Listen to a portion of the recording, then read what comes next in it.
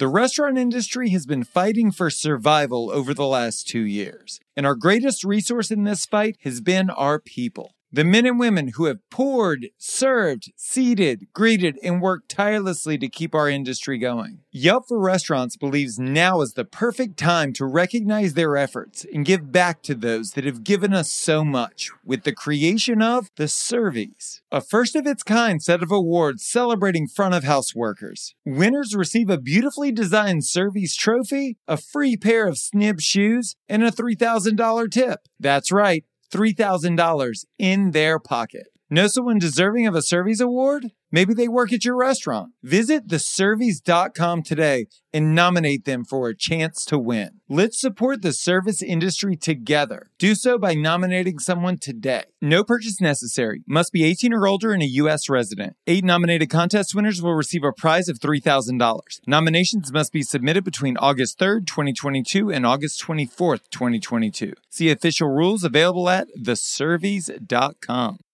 Now here we go. You have to be different. You have to think outside the box, and you have to try.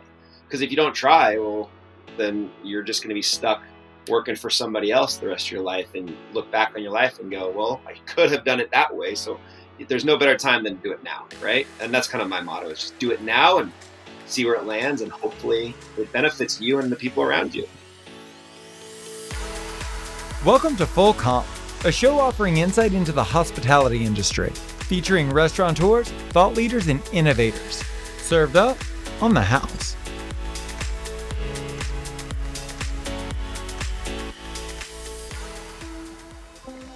Have you ever wanted to own your own beverage brand? I think we'd all like to see our own booze sitting in our own restaurants. It's a logical brand extension. But just like knowing how to cook doesn't mean you can farm, building a beverage brand is very different from building a restaurant. So I brought in some experts. Brett Lawrence and Stephen Young have not only built a successful hard seltzer brand, they built a brewery and a beer company before that. And in today's episode, we leverage their years of experience to determine the path of least resistance when building our own beverage brands. You know, it was really a fun time. I had the pleasure of meeting you, and I think being an Orange County born and raised guy, moving to LA and doing some nightclubs and getting into the restaurant field was fun. You know, I was able to take my family legacy, which is in hospitality, and apply it towards LA. We had a good run, I think. I think we did really well. We were successful. We got a lot of magazines. We got a lot of celebrities there. We all were making good money, and I learned a lot. I think we learned what to do and what not to do. And yeah, from there, you know, the economy of 2008 took a dump. We remember that. And I just kind of sold our interest in that. And I kind of consolidated down to nothing to start over. And I actually moved to Bali. And I just said, I'm going surfing. I'm going to refresh my brain and move. And we did. And my brother for a bit, and they left me, and I was there for about 6 months. And New Year's Eve that year, I think it was 2009, 2010, I broke my knee, so I had to come home. In coming home, I had a good reset, I think, mentally. And from there, I kind of got back into the hospitality game, but more Orange County. And I dove into one of our estates that we do weddings, a place called Rancho Las Lomas. I was able to apply what I learned up in Hollywood and my background in hospitality, raising money, and kind of a younger generation. My father, he passed away. So it was kind of like my mom was, you know, sell the property or you want to give it a go. And I kind of gave it a go, and just cliff notes, did that, learned a lot. And one of the things there was, why am I selling this other beer and this other product when, you know, we do so many weddings? And I go, I'm going to make my own. And we did. We made a beer. It was really drinkable. We did a lager, we did IPAs, we were home brewing. And then from there, we came up with a name called Town Park. And it was an old street sign on the property. And we ended up contract brewing. And then we ended up building a massive brewery about 5 years ago in Anaheim. We were doing really well. Steve, he came on as president, and we were crushing it, growing too fast, I think. But unfortunately, COVID hit, and we were about 90% restaurants. And the PPP loan didn't cover a month's burn rate. So we decided to kind of get away from that. But in the interim, we started this hard seltzer, which we'll kind of go into. We saw White Claws and we saw this other stuff happening. And from there, the closure of the brewery turned into the life of this new brand, and we've got rid of the overheads and the costs, and we contracted out, and we're kind of sitting here today. That's like Cliff Notes. Sorry, it was a long and rambly, but we'll go more into details of stuff. But that's where I'm at. Steven, can you tell me how you met Brett and how this relationship started for you? What was your path to this partnership? I was just walking down the road and saw this really attractive dude that was out on his phone. I was like, yo, Holly. That was before kids. Yeah, exactly. Yeah, so I'll go with the Cliff Notes version, even though I can be accused of being a little verbose. So I've worked with Stone Brewing / Stone Distribution for about 6 years, and from 2010 to the end of 2016, grew with them and ran part of their sales channels with the distribution business, and ended up having the opportunity to help them grow out all of their grocery / chain business in Southern California, not only for Stone Brewing, but for Stone Distribution as well. And yeah, I mean, just literally had a great run with them. So bought back a number of distributors that they were doing sub-distribution with, and just really got to know how the chain business works within SoCal. So I specifically was in charge of the grocery department, drug, and convenience channel, but had an opportunity to jump from there to go with the guy that was running Stone Distribution at the time, to go to a startup in the US, to a keg startup. So essentially renting kegs and leasing kegs out to different breweries and whatnot. Had a fun run there, but wanted to get back into the beverage industry. And so while I was going through and literally walking door to door, selling into breweries, I had heard about this place called Town Park. And I went in there, and I was, usually with these things, you just kind of walk in through the back door. And I think it was Jeremy at the time, Brett, was putting together an order and hauling it into a truck. And I wasn't really able to talk to anyone at the time, but ended up just writing a note over to Brett, mentioning that, some of my background, and that I thought he had a beautiful location and had an interest of checking it out with them. They were really focused on what I thought would be the next big trend in the industry, which is creating amazing beer, but doing it in a way that wasn't weird or esoteric, not any of the cab barrel aged lagers that have been dipped in Chipotle sauce. And nothing against those whatsoever. I just thought that their approach was something that was refreshing. It was straightforward. It was clean. And so, yeah, that's how we met.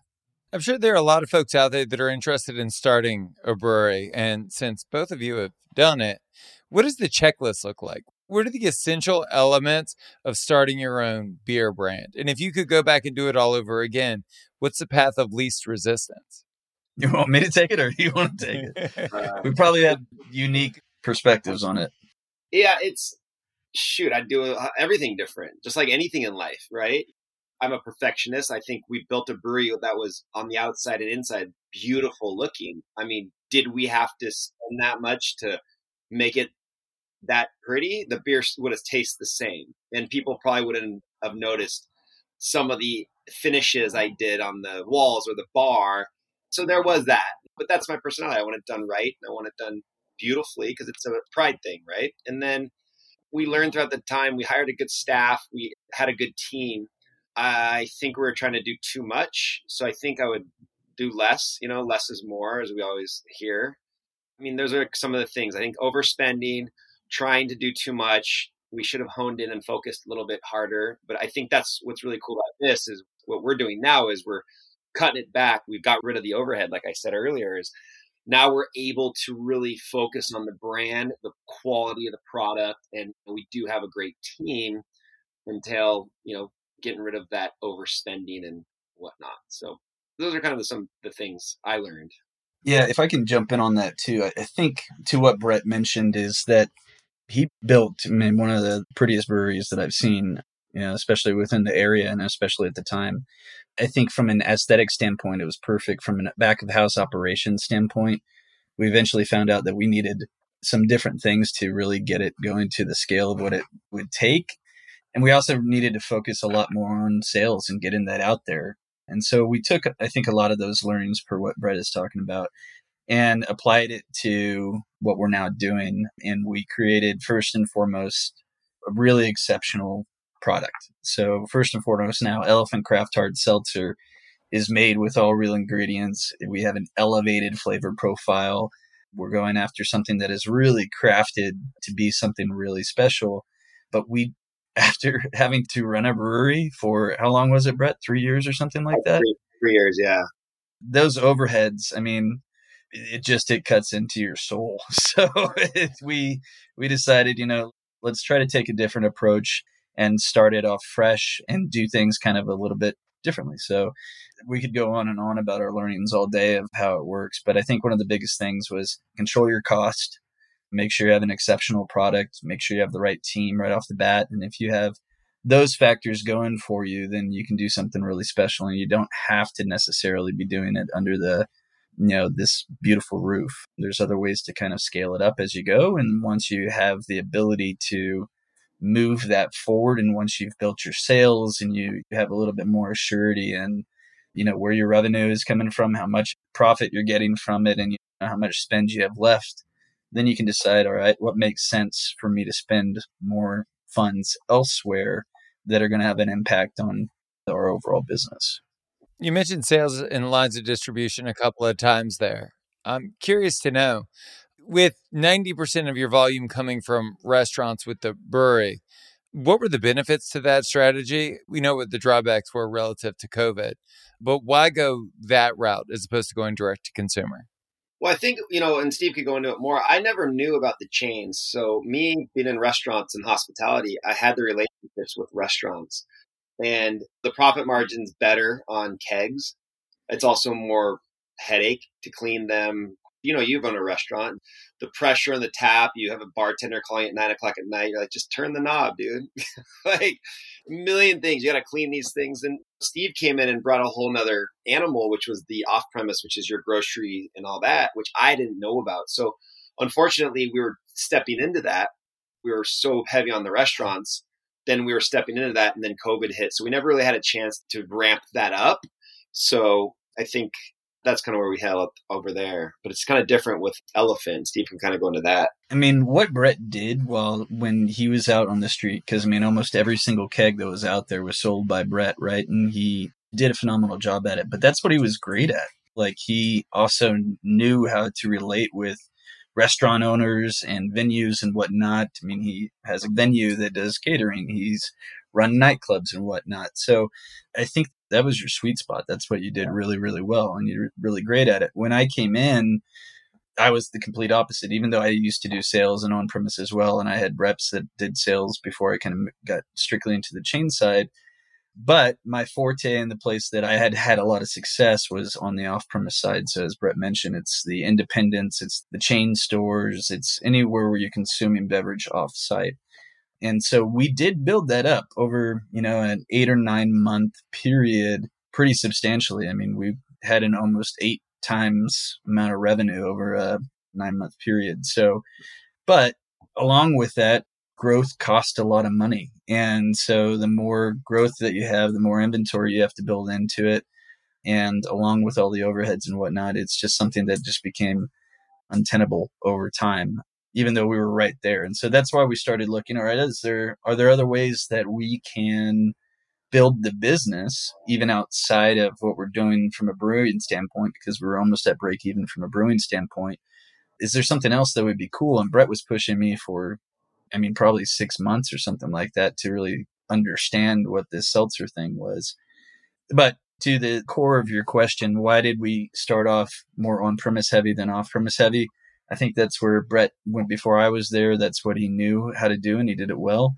When I jumped on, we started to balance that ratio of business out a little bit more. You mentioned direct to consumer. The only place that we actually sold direct to the consumer was from the tap room. So there's a couple of just probably semantics when it comes into it. Direct to consumer is when you're selling directly from a brewery to a consumer. Otherwise, you're going through a wholesaler. They're the ones that are selling to, the venues and the chains and whatnot. What about modeling? So whenever I've done anything in my life, every business that I've started is an amalgamation of the businesses that I like. And so when I see a hole in the market and I think if I combine these facets of these other businesses, that I'll be able to create something that's entirely unique, but speaks to the things that I know people already like. As you were crafting Elephant as a brand, Who did you model after? What brands did you look to emulate that inspired you? I think one of the biggest things, I know Brett's about to say this, he's going to say Spindrift, right? So we were inspired by the lack of innovation in the seltzer market. So we went to the store, and when he was really starting to push seltzer, and I literally didn't know anything about it except for that, I've seen the White Claws and the Trulies out there. But when we started looking at it, everything was the exact same. So you go and you look at the shelf at a Albertsons or a Vons or even the 7-Eleven. At the time, this was at the end of 2019, beginning of 2020, everything that was a hard seltzer was 4.5%. It was all in skinny white cans, so 12-ounce sleeks as opposed to standards, which most of the time in the beer industry, we're used to the standards. They all had like this fruit on it, but at the same time, they were the exact same flavor profiles. I mean, they were like black cherry or lime. They were using natural flavoring. And to me, that's just the craziest phrase that is allowed to be used in beverage right now, is because it's just not natural. It's not real. It's not coming directly from a real product. And so we decided, let's do everything and flip it on its head. And let's do something that we really felt passionate about, as opposed to just trying to grab shelf space. And that's where Elephant really started to thrive. And Brett, if you go to his house and you look at what he's feeding his kids, it's like, what do you make for him in the morning, Brett, from like a shake standpoint? We make our popsicles from scratch. We coconut water and watermelon. We freeze them.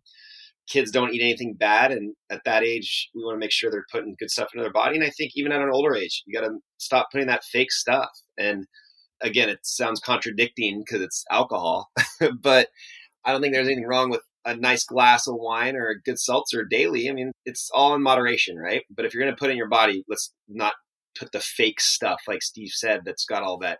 If you can't read it and you don't understand what it is, you shouldn't be putting it in your body. So and be very intentional about the flavor profiles too. I mean, like, instead of just putting something that's, let's say, a black cherry that tastes medicinal, we wanted to do something that had an elevated flavor. And coming from the craft beer world, we wanted something that you really want to drink.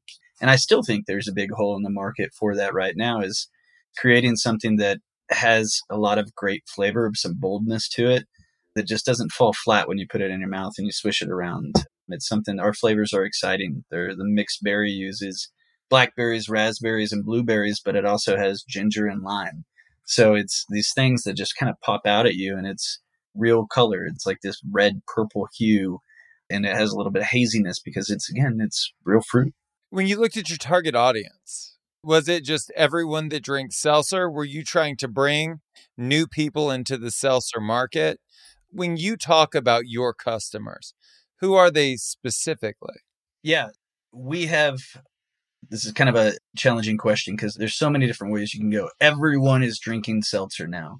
If we were to specify exactly who we are targeting, 25 to 35-year-olds, probably 60% female to 40% male from a marketing standpoint, people that have a little bit more experience in life, that also have probably some more room in their pocketbooks to really chase after something that is a little bit more expensive. Our seltzers are probably $3 more expensive on the shelf than a Truly or a White Claw 12-pack.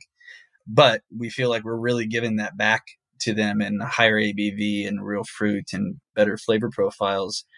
So it's really those people that are expecting more out of their beverage, but it really comes down to, those are the same type of people that are expecting more out of everything in life, out of not just their drinks, but they're probably living more active lifestyles. They're probably going out to restaurants and experimenting with different types of food and cooking that food at home.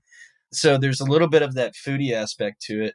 But of course, we're going to try and transition some of the people that have also been on the White Claw and the Truly trends, and that, are drinking the Natter Days up. So we want to transition them up to a better product. And so it's kind of taking that craft approach and pulling the people in from a craft beer world, or people that just want more out of their beverage, but also elevating people that are drinking products that we think that we can do a little bit better with. What's a marketing strategy look like? Are you guys focused heavily on social? Is it about storytelling? Is it about customer journey and experience? What's the go-to-market look like? It's funny because it's always evolving, right? It's different than you and me back in the day, Josh, when we're working for our nightclub, right? Like, people had to show up, get a photo in a magazine, it printed a week later. Like, it's moving fast. So, one, our marketing strategy, I think, our brand itself, we want it to be fun. We want it to be cheeky. We want it to be playful. We want it to appeal to that crowd that Steve mentioned, our audience. But we also have to get really creative. What's going to pop? There's TikToks, there's social, there's Instagram. I mean, it's more than just putting a picture on Instagram. It's getting that ROI, and it's finding that needle in the haystack of a marketing plan. I mean, we've got a few ideas that we're about to roll out, especially since we just relaunched the brand about a couple months ago. And we've kind of changed the packaging, and we've kind of really honed it in on what we want to do. So I think you're going to see some social, you're going to see some TikTok, you're going to see some influencer marketing, you're going to see some funny viral videos and commercials. So again, we hope we're going to have that one that everyone follows and laughs at and reshares, and fingers crossed. But I believe we can do it with the team and the people we put together.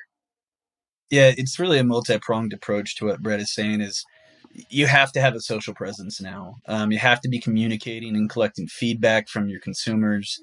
Another thing that we've seen work really well in beverage is also creating experiences. So it's not something where you can just pay some influencers to go out there and create a video about your brand. That just doesn't come across very well. It's not authentic. I don't want to put it down. It just doesn't seem as authentic as when you're giving someone product and letting them try it and asking for their direct feedback. And everything that we've received when we've done that has been amazing. So we're essentially putting stuff out there for influencers to give us their feedback, to share with their audiences, to be able to see what's going on. But we also are going to be doing a ton of events. So we're doing all of the Brew Haha type of events. We're at the Brew Hee Haw this coming weekend. Then we've got the Brew Haha. We've got Punk in the Park and a bunch of those things. We're doing total wine tastings. I think we've got 17 total wine tastings over the next 3 or 4 weeks. And then in addition to that, you also have to attack from a branding standpoint. You know, there's the brand and then there's the actual product. And so when you're in the store and trying to get people to pull your product versus someone else, you have to do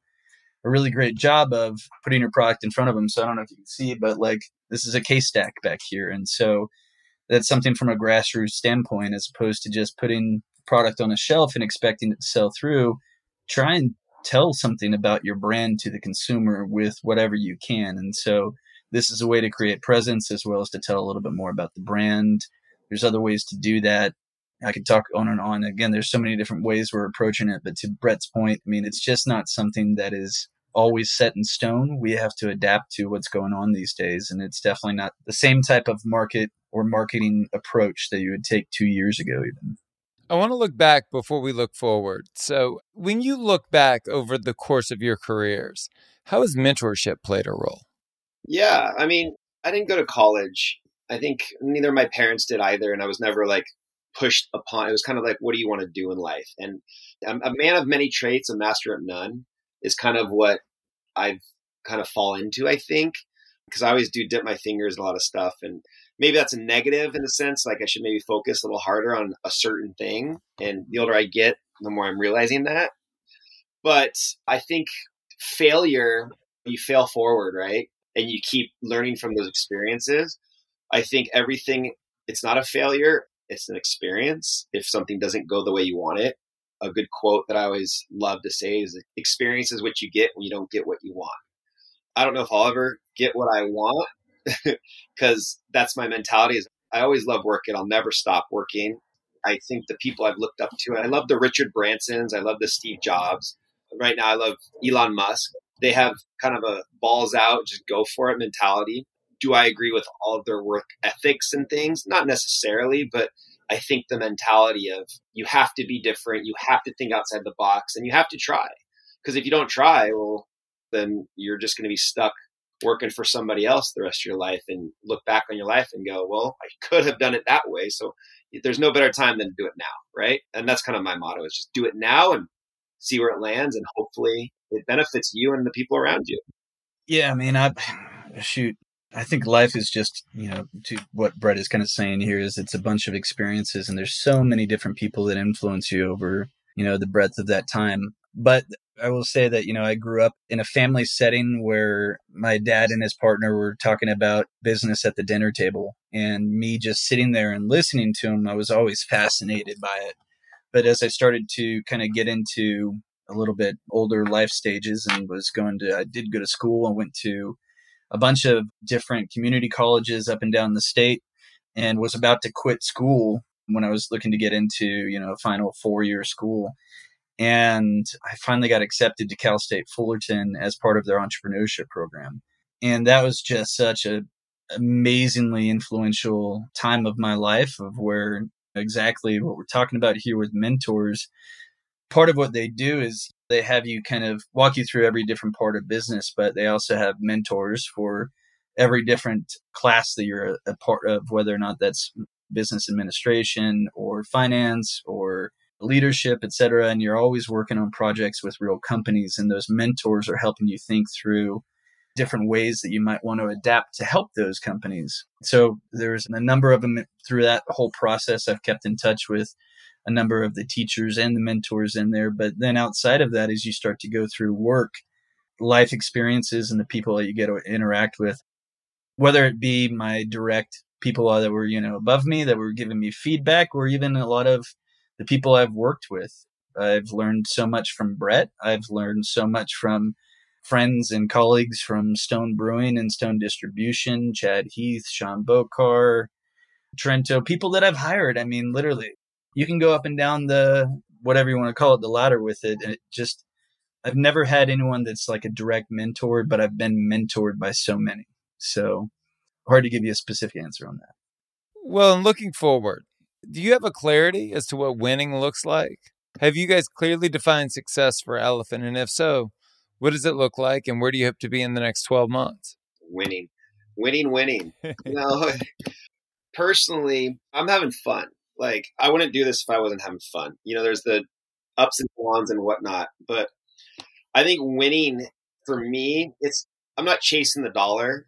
The winning part for me is to build a successful brand. And what is success? It's everyone else around you is winning, right? And what is winning for that person? Like me right now in my life, I'm 40 in a month. I'm winning. I got 2 beautiful sons, a beautiful partner.